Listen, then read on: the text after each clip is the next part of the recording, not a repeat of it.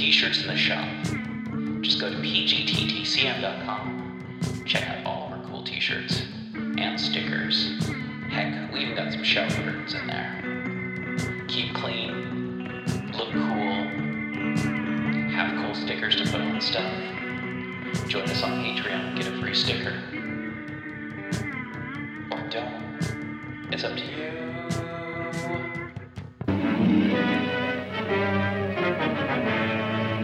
Prepare for a spine-tingling, nerve-shattering podcast featuring all your favorite monsters. You won't believe your ears when you listen to Monster Kid Radio.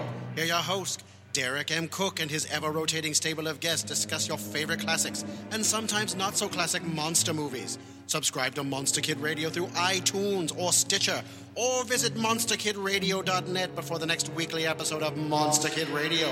Go through the archives for interviews with Sarah Karloff, Victoria Price, and Joel Hodgson. Listen to discussions about movies like Creature from the Black Lagoon, Island of Terror, and King Kong. And don't forget convention coverage from Monster Bash and the H.P. Lovecraft Film Festival.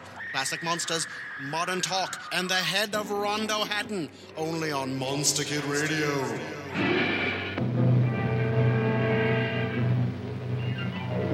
This episode is brought to you by California Tea House. California Tea House is a family-owned tea store where you can find some of the world's best loose-leaf tea and organic herbal tea blends. Like a fine wine, there is no comparison between fine loose-leaf and common broken-leaf tea bags. So, check them out. Check them out.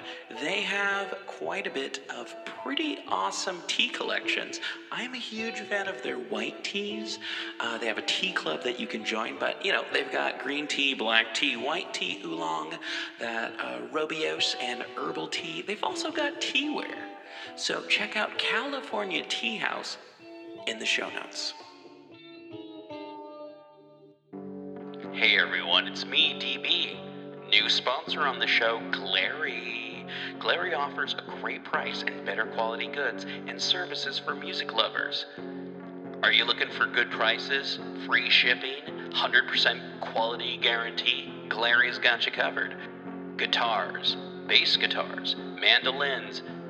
They've got saxophones, trumpets, drums. They've got guitar cases, amplifiers, all the stuff that you need without having to break the bank. Inexpensive doesn't have to mean cheap.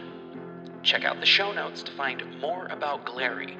20-watt amplifiers for under $50. Hard cases for your electric guitar for under $80. Guitars themselves for under $90. Come on, folks, check out the show notes. Get a Glary. You're listening to KZOM, Oleander Public Radio. Greetings, listeners. It is I, D.B. Spitzer, Informer Dave, here once again to talk to you about the Cthulhu mythos, its books, its monsters, its unfortunate human casualties, its timeline in general, and even its tangential bits, like the dreamlands or things of a weird nature that are Lovecraftian leaning.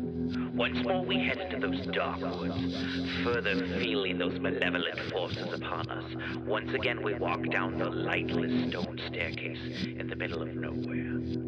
You're listening to KZOM. Hey everyone, welcome back to People's Guide to the Cthulhu Mythos. It's one of our reading episodes, and this episode we will be going through, it's the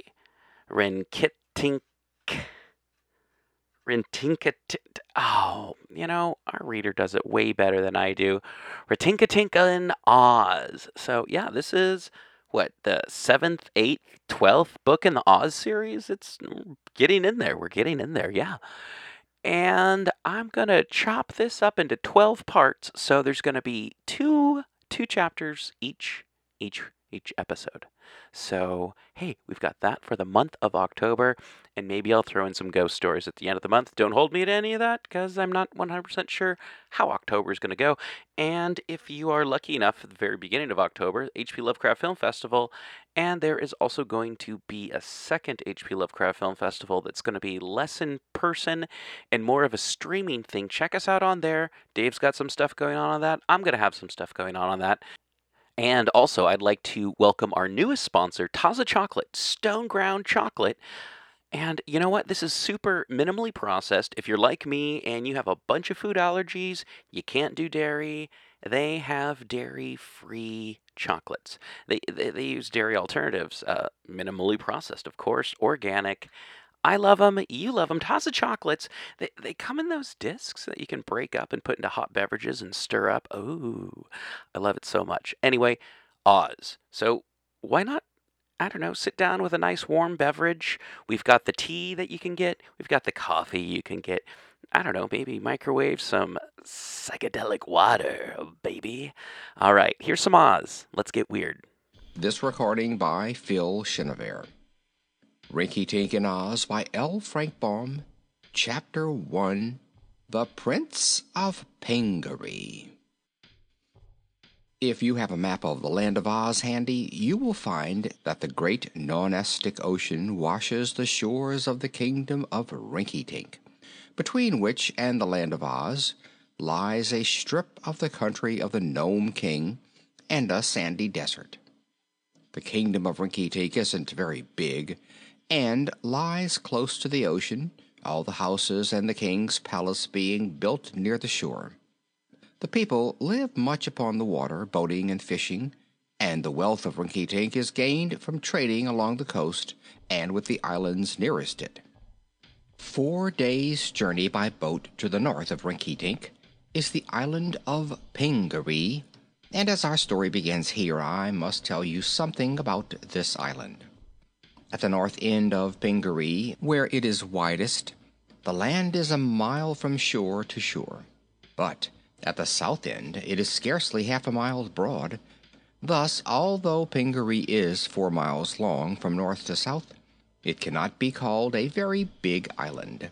It is exceedingly pretty, however, and to the gulls who approach it from the sea, it must resemble a huge green wedge lying upon the waters, for its grass and trees give it the color of an emerald. The grass came to the edge of the sloping shores. The beautiful trees occupied all the central portion of Pingaree, forming a continuous grove where the branches met high overhead, and there was just space beneath them for the cozy houses of the inhabitants. These houses were scattered everywhere throughout the island, so that there was no town or city, unless the whole island might be called a city. The canopy of leaves, high overhead, formed a shelter from sun and rain, and the dwellers in the grove could all look past the straight tree trunks and across the grassy slopes to the purple waters of the Nonestic Ocean. At the big end of the island, at the north, stood the royal palace of King Kitticut, the lord and ruler of Pingaree. It was a beautiful palace, built entirely of snow-white marble and capped by domes of burnished gold, for the king was exceedingly wealthy. All along the coast of Pingaree were found the largest and finest pearls in the whole world. These pearls grew within the shells of big oysters, and the people raked the oysters from their watery beds, sought out the milky pearls, and carried them dutifully to their king. Therefore, once every year, His Majesty was able to send 6 of his boats with 60 rowers and many sacks of the valuable pearls to the kingdom of Rinky Tink, where there was a city called Gilgad, in which King Rinky Tink's palace stood on a rocky headland and served, with its high towers, as a lighthouse to guide sailors to the harbor. In Gilgad, the pearls from Pingaree were purchased by the king's treasurer, and the boats went back to the island laden with stores of rich merchandise and such supplies of food as the people and the royal family of Pingaree needed. The Pingaree people never visited any other land but that of Rinky Tink, and so there were few other lands that knew there was such an island. To the southwest was an island called the Isle of Phrex, where the inhabitants had no use for pearls, and far north of Pingaree, 6 days' journey by boat it was said, were twin islands named Regos and Corygos, inhabited by a fierce and warlike people. Many years before this story really begins, 10 big boatloads of those fierce warriors of Regos and Coregos visited Pingaree, landing suddenly upon the north end of the island. There they began to plunder and conquer, as was their custom. But the people of Pingaree, although neither so big nor so strong as their foes, were able to defeat them and drive them all back to the sea, where a great storm overtook the raiders from Regos and Coregos and destroyed them and their boats, not a single warrior returning to his own country.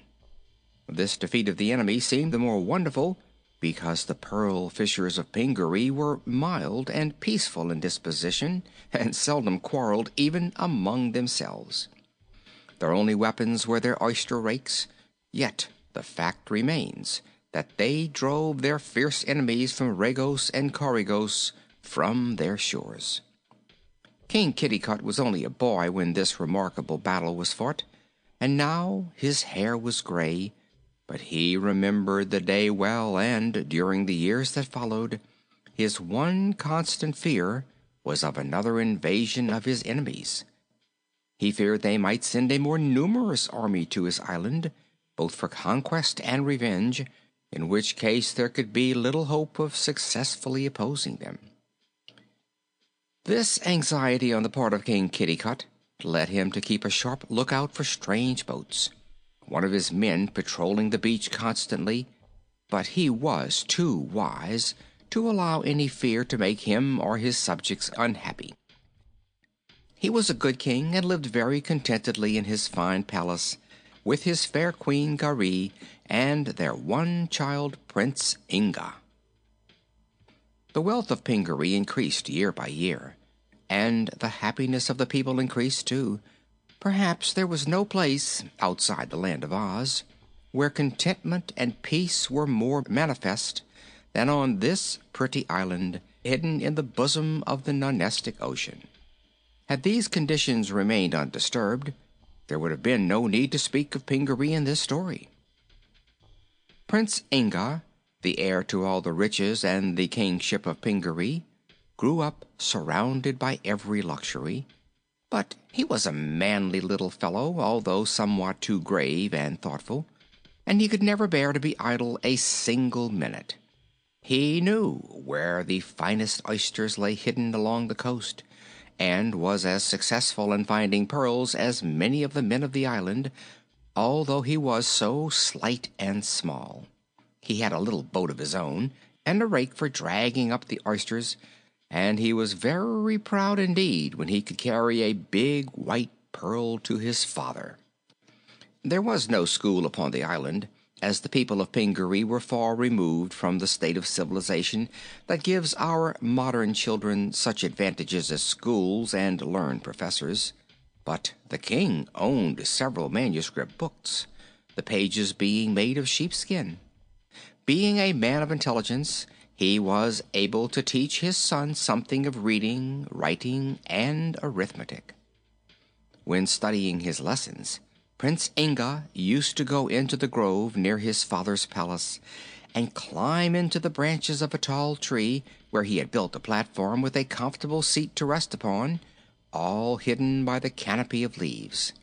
There, with no one to disturb him, he would pore over the sheepskin on which were written the queer characters of the Pingaree's language. King Kitticut was very proud of his little son, as well he might be, and he soon felt a high respect for Inga's judgment, and thought that he was worthy to be taken into the confidence of his father in many matters of state. He taught the boy the needs of the people, and how to rule them justly, for some day he knew that Inga would be king in his place. One day he called his son to his side and said to him, "Our island now seems peaceful enough, Inga, and we are happy and prosperous. But I cannot forget those terrible people of Regos and Coregos. My constant fear is that they will send a fleet of boats to search for those of their race whom we defeated many years ago, and whom the sea afterwards destroyed. If the warriors come in great numbers, we may be unable to oppose them, for my people are little trained to fighting at best. They surely would cause us much injury and suffering." "Are we then less powerful than in my grandfather's day?" asked Prince Inga. The king shook his head thoughtfully. "It's not that," said he. "That you may fully understand that marvelous battle, I must confide to you a great secret. I have in my possession 3 magic talismans, which I have ever guarded with utmost care, keeping the knowledge of their existence from anyone else. But lest I should die and the secret be lost, I have decided to tell you what these talismans are and where they are hidden. Come with me, my son." He led the way through the rooms of the palace until they came to the great banquet hall. There, stopping in the center of the room, he stooped down and touched a hidden spring in the tiled floor. At once one of the tiles sank downward, and the king reached within the cavity and drew out a silken bag. This bag he proceeded to open, showing Inga that it contained 3 great pearls, each one as big around as a marble. One had a blue tint, and one was of a delicate rose color, but the third was pure white. "These 3 pearls," said the king, speaking in a solemn, impressive voice, "are the most wonderful the world has ever known. They were gifts to one of my ancestors from the Mermaid Queen, a powerful fairy whom he once had the good fortune to rescue from her enemies. In gratitude for this favor, she presented him with these pearls. Each of the 3 possesses an astonishing power, and whoever is their owner may count himself a fortunate man. This one, having the blue tint, will give to the person who carries it a strength so great that no power can resist him. The one with the pink glow will protect its owner from all dangers that may threaten him, no matter from what source they may come. The third pearl, this one of pure white, can speak, and its words are always wise and helpful." "What is this, my father?" exclaimed the prince, amazed. "Do you tell me that a pearl can speak? It sounds impossible." "Your doubt is due to your ignorance of fairy powers," returned the king gravely. "Listen, my son, and you will know that I speak the truth." He held the white pearl to Inga's ear, and the prince heard a small voice say distinctly, "Your father is right.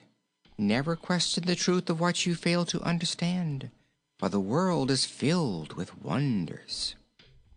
"I crave your pardon, dear father," said the prince, "for clearly I heard the pearl speak, and its words were full of wisdom." "The powers of the other pearls are even greater," resumed the king. "Were I poor in all else, these gems would make me richer than any other monarch the world holds." "I believe that," replied Inga, looking at the beautiful pearls with much awe. "But tell me, my father, why do you fear the warriors of Regos and Coregos when these marvelous powers are yours?" "The powers are mine only when I have the pearls upon my person," answered King Kitticut, "and I dare not carry them constantly for fear they might be lost. Therefore I keep them safely hidden in this recess. My only danger lies in the chance that my watchmen might fail to discover the approach of my enemies and allow the warrior invaders to seize me before I could secure the pearls. I should in that case be quite powerless to resist. My father owned the magic pearls at the time of the great fight of which you have so often heard, and the pink pearl protected him from harm, while the blue pearl enabled him and his people to drive away the enemy. Often have I suspected that the destroying storm was caused by the fairy mermaids, but that is a matter of which I have no proof." "I have often wondered how we managed to win that battle," remarked Inga thoughtfully. "But the pearls will assist us in case the warriors come again, will they not?" "They are as powerful as ever," declared the king. "Really, my son, I have little to fear from any foe, but lest I die and the secret be lost to the next king, I have now given it into your keeping. Remember that these pearls are the rightful heritage of all kings of Pingaree. If at any time I should be taken from you, Inga, guard this treasure well and do not forget where it is hidden." "I shall not forget," said Inga. Then the king returned the pearls to their hiding place, and the boy went to his own room to ponder upon the wonderful secret his father had that day confided to his care. End of chapter 1.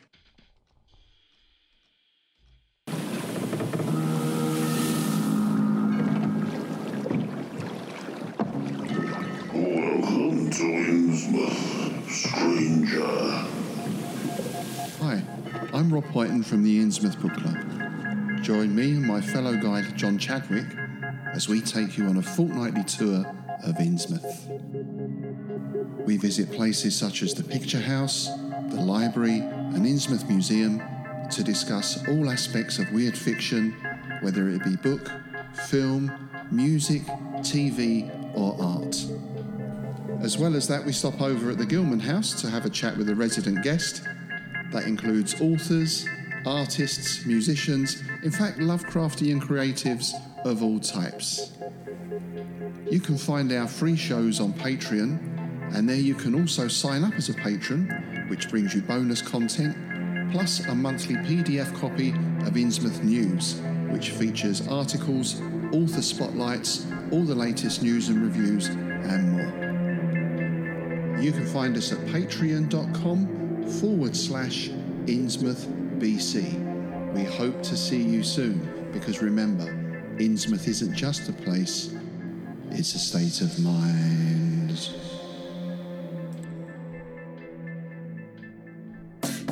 This month's Bandwidth is brought to you by Psychedelic Water. Legal psychedelics suspended in green tea and then put inside of a can for you. Psychedelic Water. Who needs a Tillinghast resonator when you've got psychedelic water? Are you a curvy girl? Do you know a curvy girl? You love a curvy girl. Check out the show links for curvy girl. Plus size clothing for plus size women. So Glary, fine student instruments, beginner's instruments. If you want to modify a guitar, check out Glary. If you want to get into guitars, if you love guitars, Glary. Things from another world.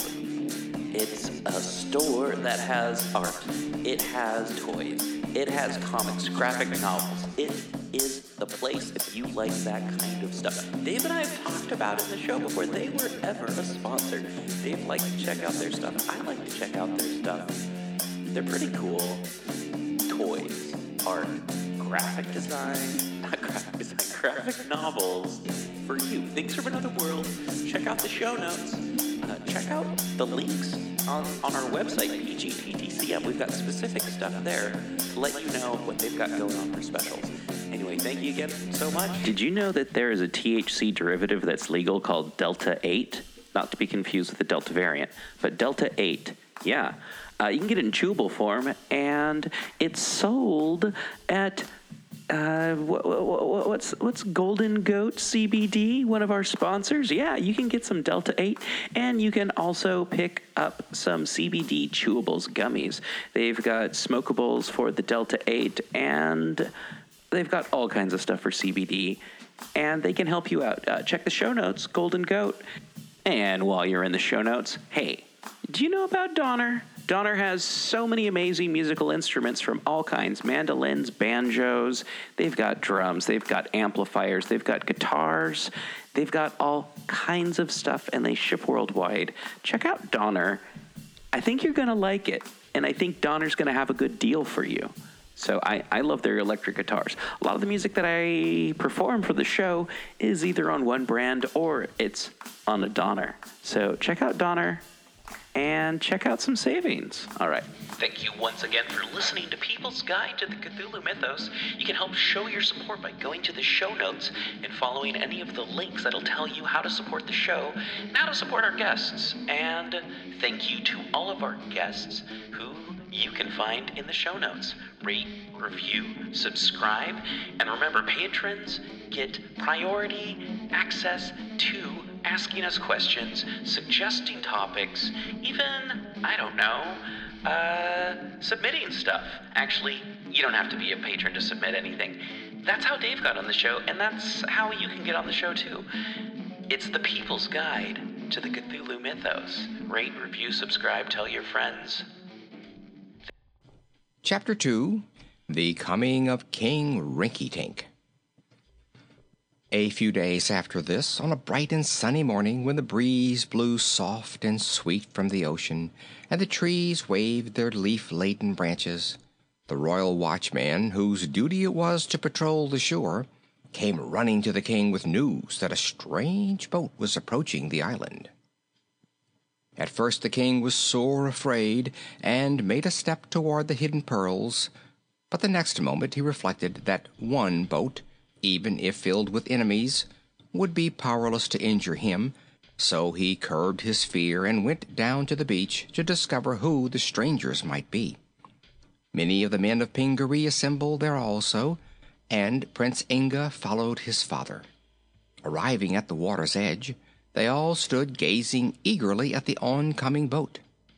It was quite a big boat, they observed, and covered with a canopy of purple silk embroidered with gold.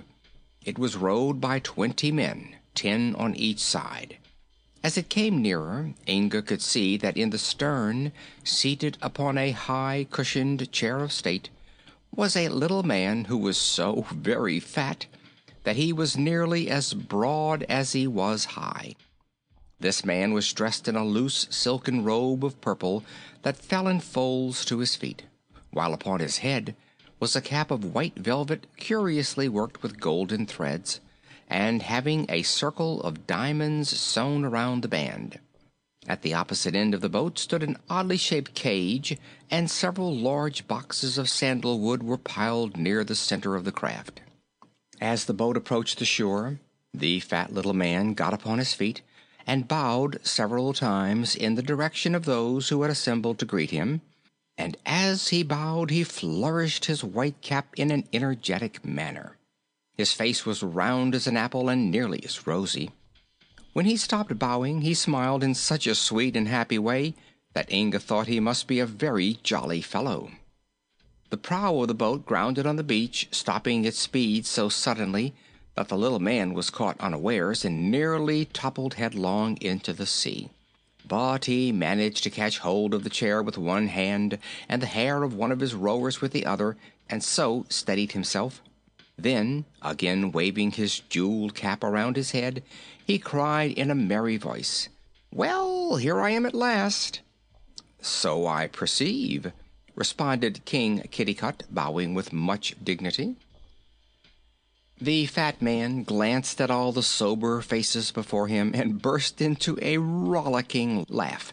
Perhaps I should say it was half laughter and half a chuckle of merriment, for the sounds he emitted were quaint and droll and tempted every hearer to laugh with him. He roared. "Didn't expect me, I see. This is funny. It's really funny. Didn't know I was coming, did you? This is certainly amusing, but I'm here just the same."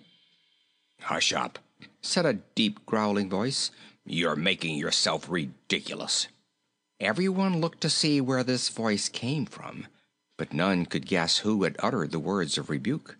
The rowers of the boat were all solemn and silent, and certainly no one on the shore had spoken. But the little man did not seem astonished in the least, or even annoyed. King Kitticut now addressed the stranger, saying courteously, "You are welcome to the kingdom of Pingaree. Perhaps you will deign to come ashore and, at your convenience, inform us whom we have the honor of receiving as a guest." Thanks, I will," returned the little fat man, waddling from his place in the boat and stepping with some difficulty upon the sandy beach.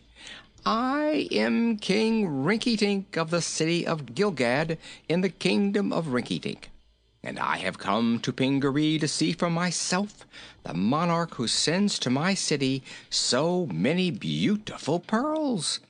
I have long wished to visit this island, and so, as I said before, here I am." "I am pleased to welcome you," said King Kitticut. "But why has your Majesty so few attendants?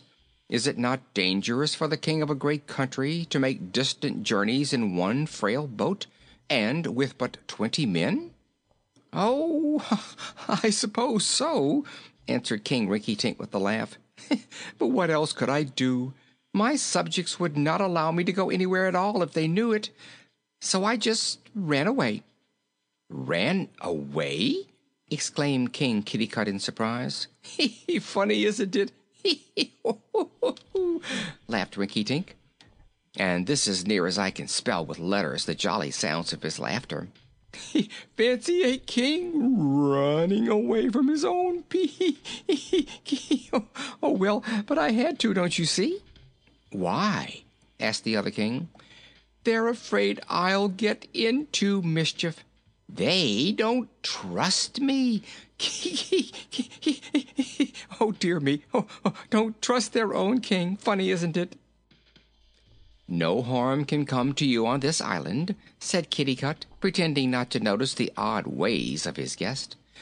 "And whenever it pleases you to return to your own country, I will send with you a fitting escort of my own people. In the meantime, pray accompany me to my palace, where everything shall be done to make you comfortable and happy." "Much obliged," replied Rinkitink, tipping his white cap over his left ear and heartily shaking the hand of his brother monarch. "I'm sure you can make me comfortable if you've plenty to eat. And as for being happy, why, that's my trouble. I'm too happy. But stop, I've brought you some presents in those boxes. Please order your men to carry them up to the palace."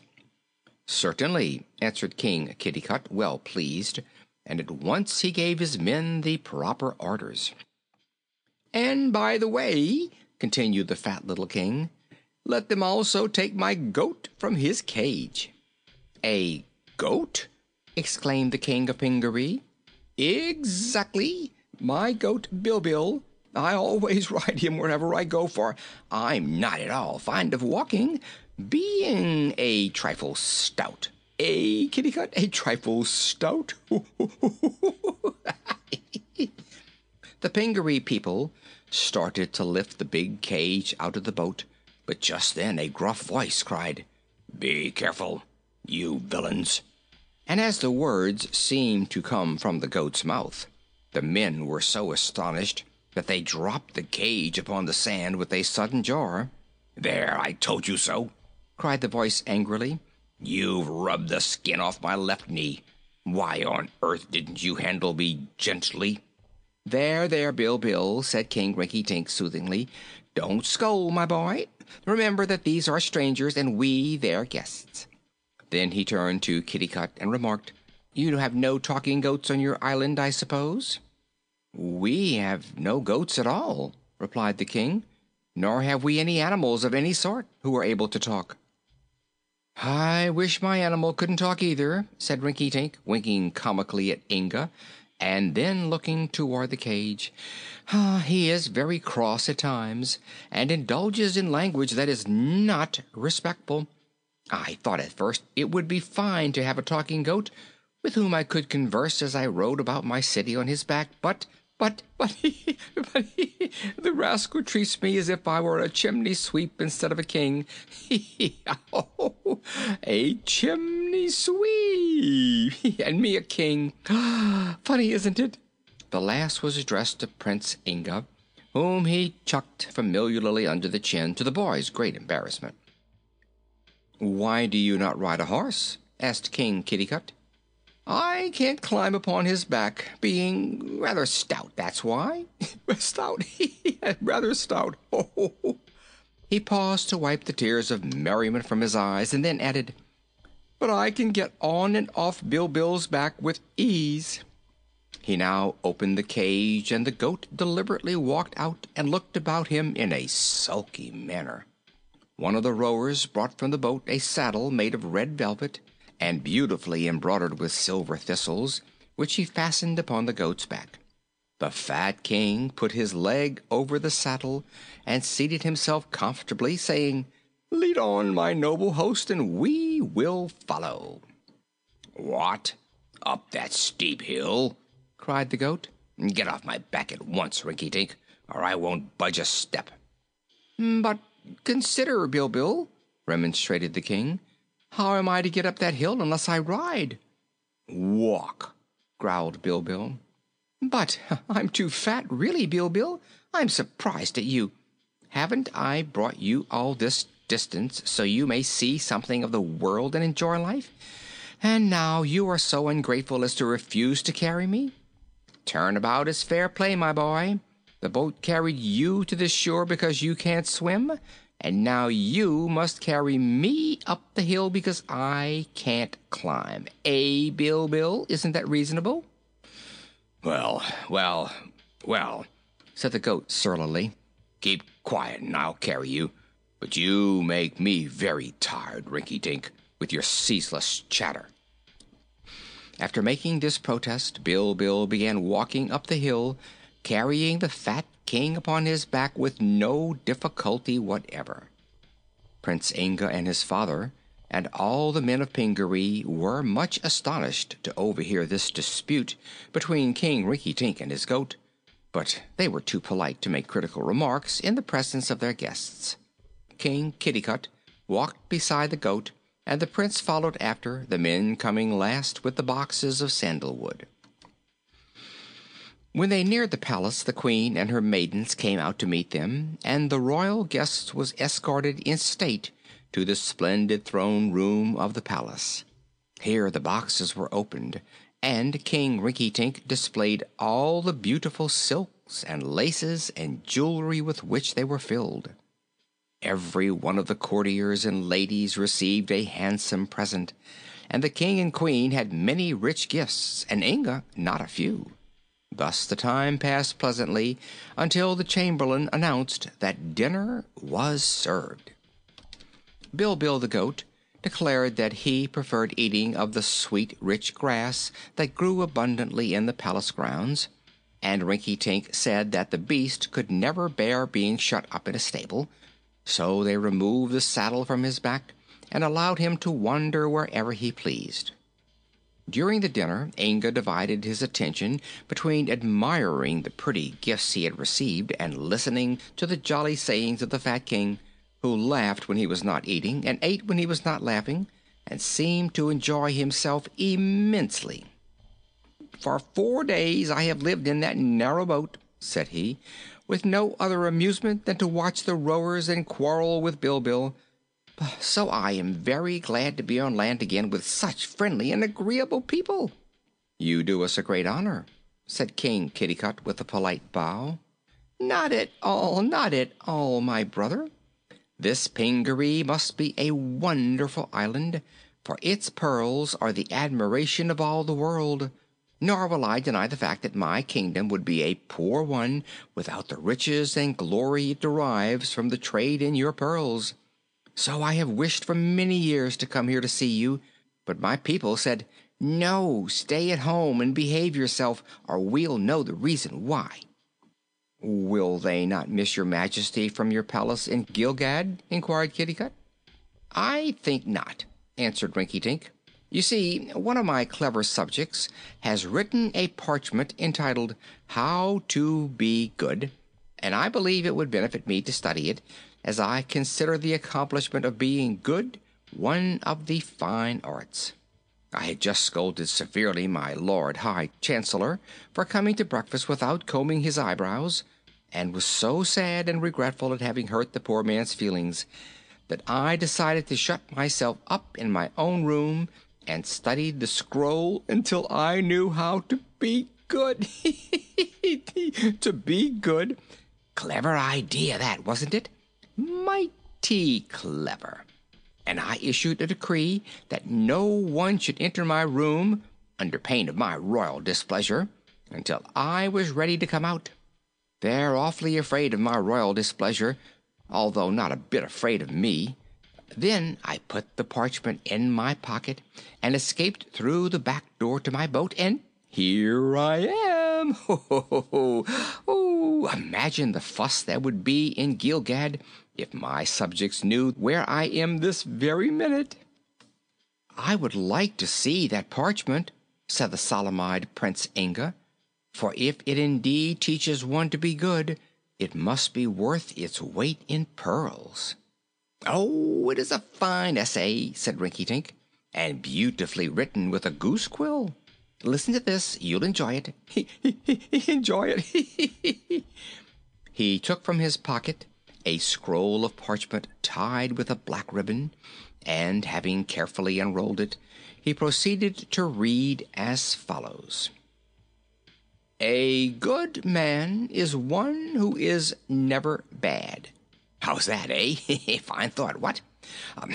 Therefore, in order to be good, you must avoid those things which are evil. Ho, ho, ho, ho! How clever! When I get back, I shall make the man who wrote that a royal hippolorum, for beyond question he is the wisest man in my kingdom, as he has often told me himself. With this, Rinky-Tink lay back in his chair and chuckled his queer chuckle until he coughed and coughed until he choked and choked until he sneezed. And he wrinkled his face in such a jolly droll way that few could keep from laughing with him, and even the good queen was forced to titter behind her fan.